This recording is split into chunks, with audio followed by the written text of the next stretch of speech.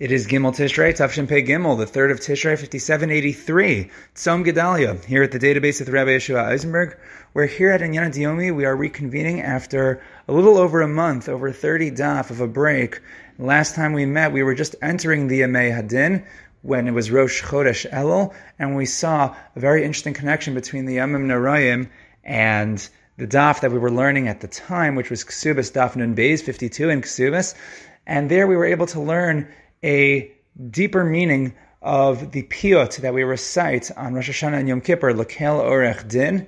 And as we are still in the Yomim Nora'im, if you want to go back to the archives and find that particular shir, so you have some inspiration as we head into Yom Kippur, so by all means, Kesuvos daf Nun Beis, that was 52 in Kesuvos.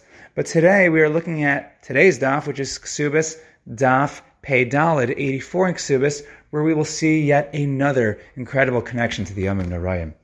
And as always, if you enjoyed these shirim and others like it on the podcast and you want to partner up with us with a sponsorship, or if you have questions, comments, concerns, recommendations, or you want to join the Database Podcast WhatsApp group for updates and links for free uploaded shir, then all you have to do is reach out to me at thedatabase@gmail.com. That's the data then base, BEIS @gmail.com.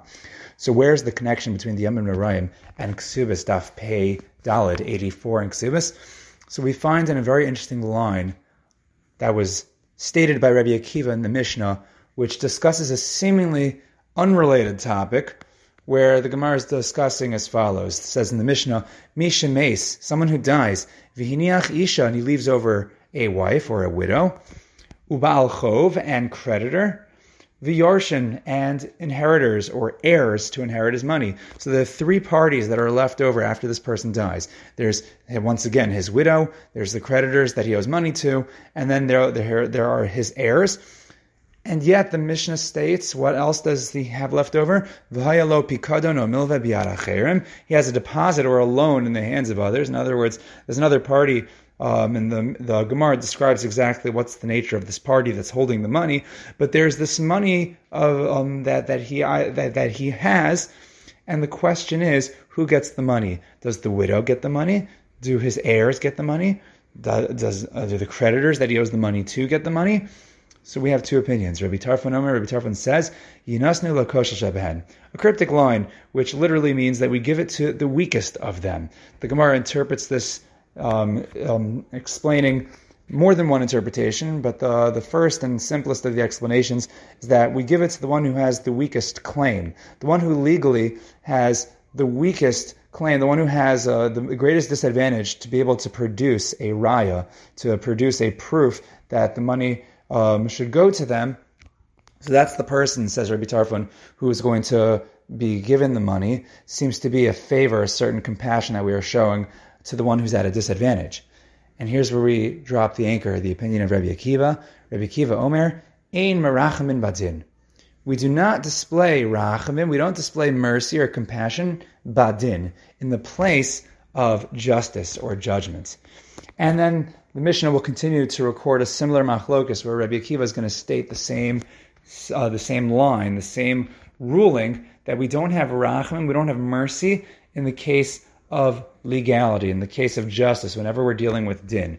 Now, obviously, this line it definitely resonates, at least when we think about the Yomim Nora'im, when we think about Rosh Hashanah and Yom Kippur, which are the Yemei Din, we talk about the things, and just like we spoke about, Lekel Orech Din, right, that Hashem does certain things by Yom Din, on the day of judgment, and He does things Badin, in the context of judgment.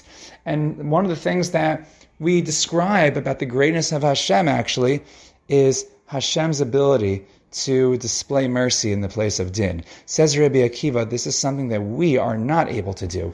We cannot do rachamim in din. We are not able to play HaKadosh Baruch Hu, as it were. Whenever we are dealing with legalities, whenever we are dealing with justice, it's not our place to say, hey, who needs the money more?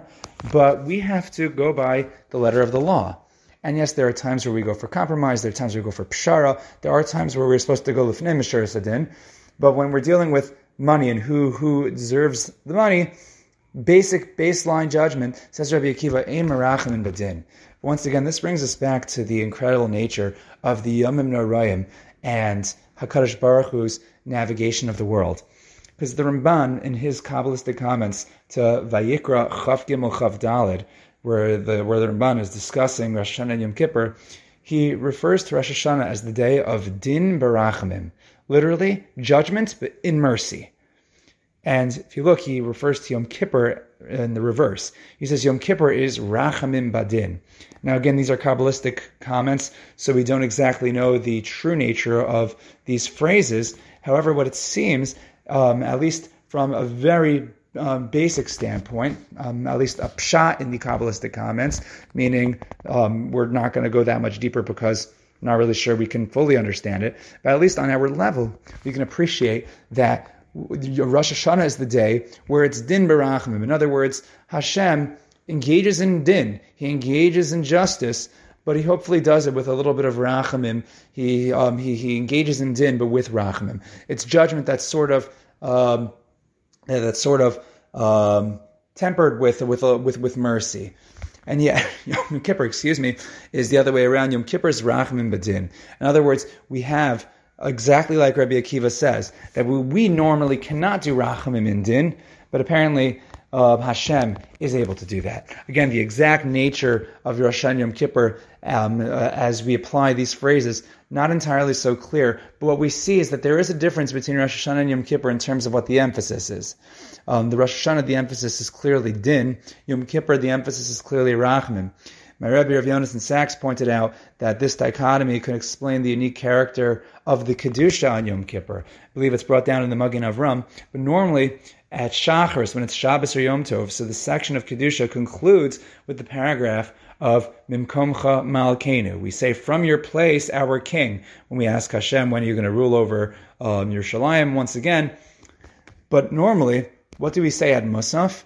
So at Musaf, we, at the end of Kedusha, the Kedusha closes with the paragraph, not of Mimkomcha Malkeinu, but Mimkomo hu yifen B'Rachamim. From his place may he turn with mercy. So the Kedusha of Shachris focuses on the Malkeinu, the Malchus, which is more oriented towards Din, whereas when it comes to the Kedusha of Musaf, Mimkomo hu yifen, the emphasis is on B'Rachamim. It's on the mercy.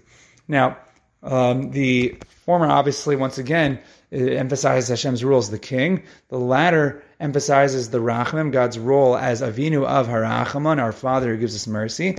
And although this format is maintained on Rosh Hashanah, you'll notice when we get to Yom Kippur, take a look in the Machzor, each and every recitation of Kedusha for the entire day, Shachris, Mincha, Musaf, Ne'ilah, every Kedusha features only the second model of the Kedusha, which is Mimkomo hu yifen B'Rachamim. They all have the same format of Hashem's mercy.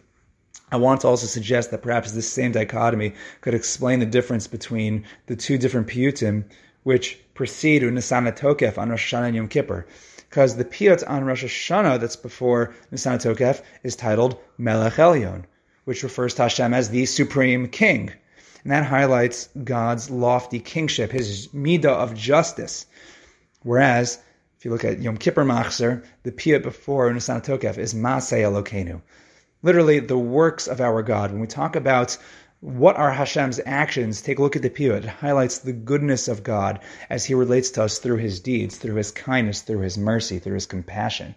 So we see these two models. We have Rosh Hashanah, the day of Din B'Rachamim. We have the model of Yom Kippur, which is Rachamim B'Din. And once again, Rabbi Akiva states and rules that we are not able to be Merachamim B'Din, but that is a special power that is reserved for HaKadosh Baruch Hu and a power that we rely on during these times. Everyone should have a Gemar Chasima Tova, and of course, stay tuned and stay attuned to these awesome Inyana D'Yomi. Thank you for joining us here at the database.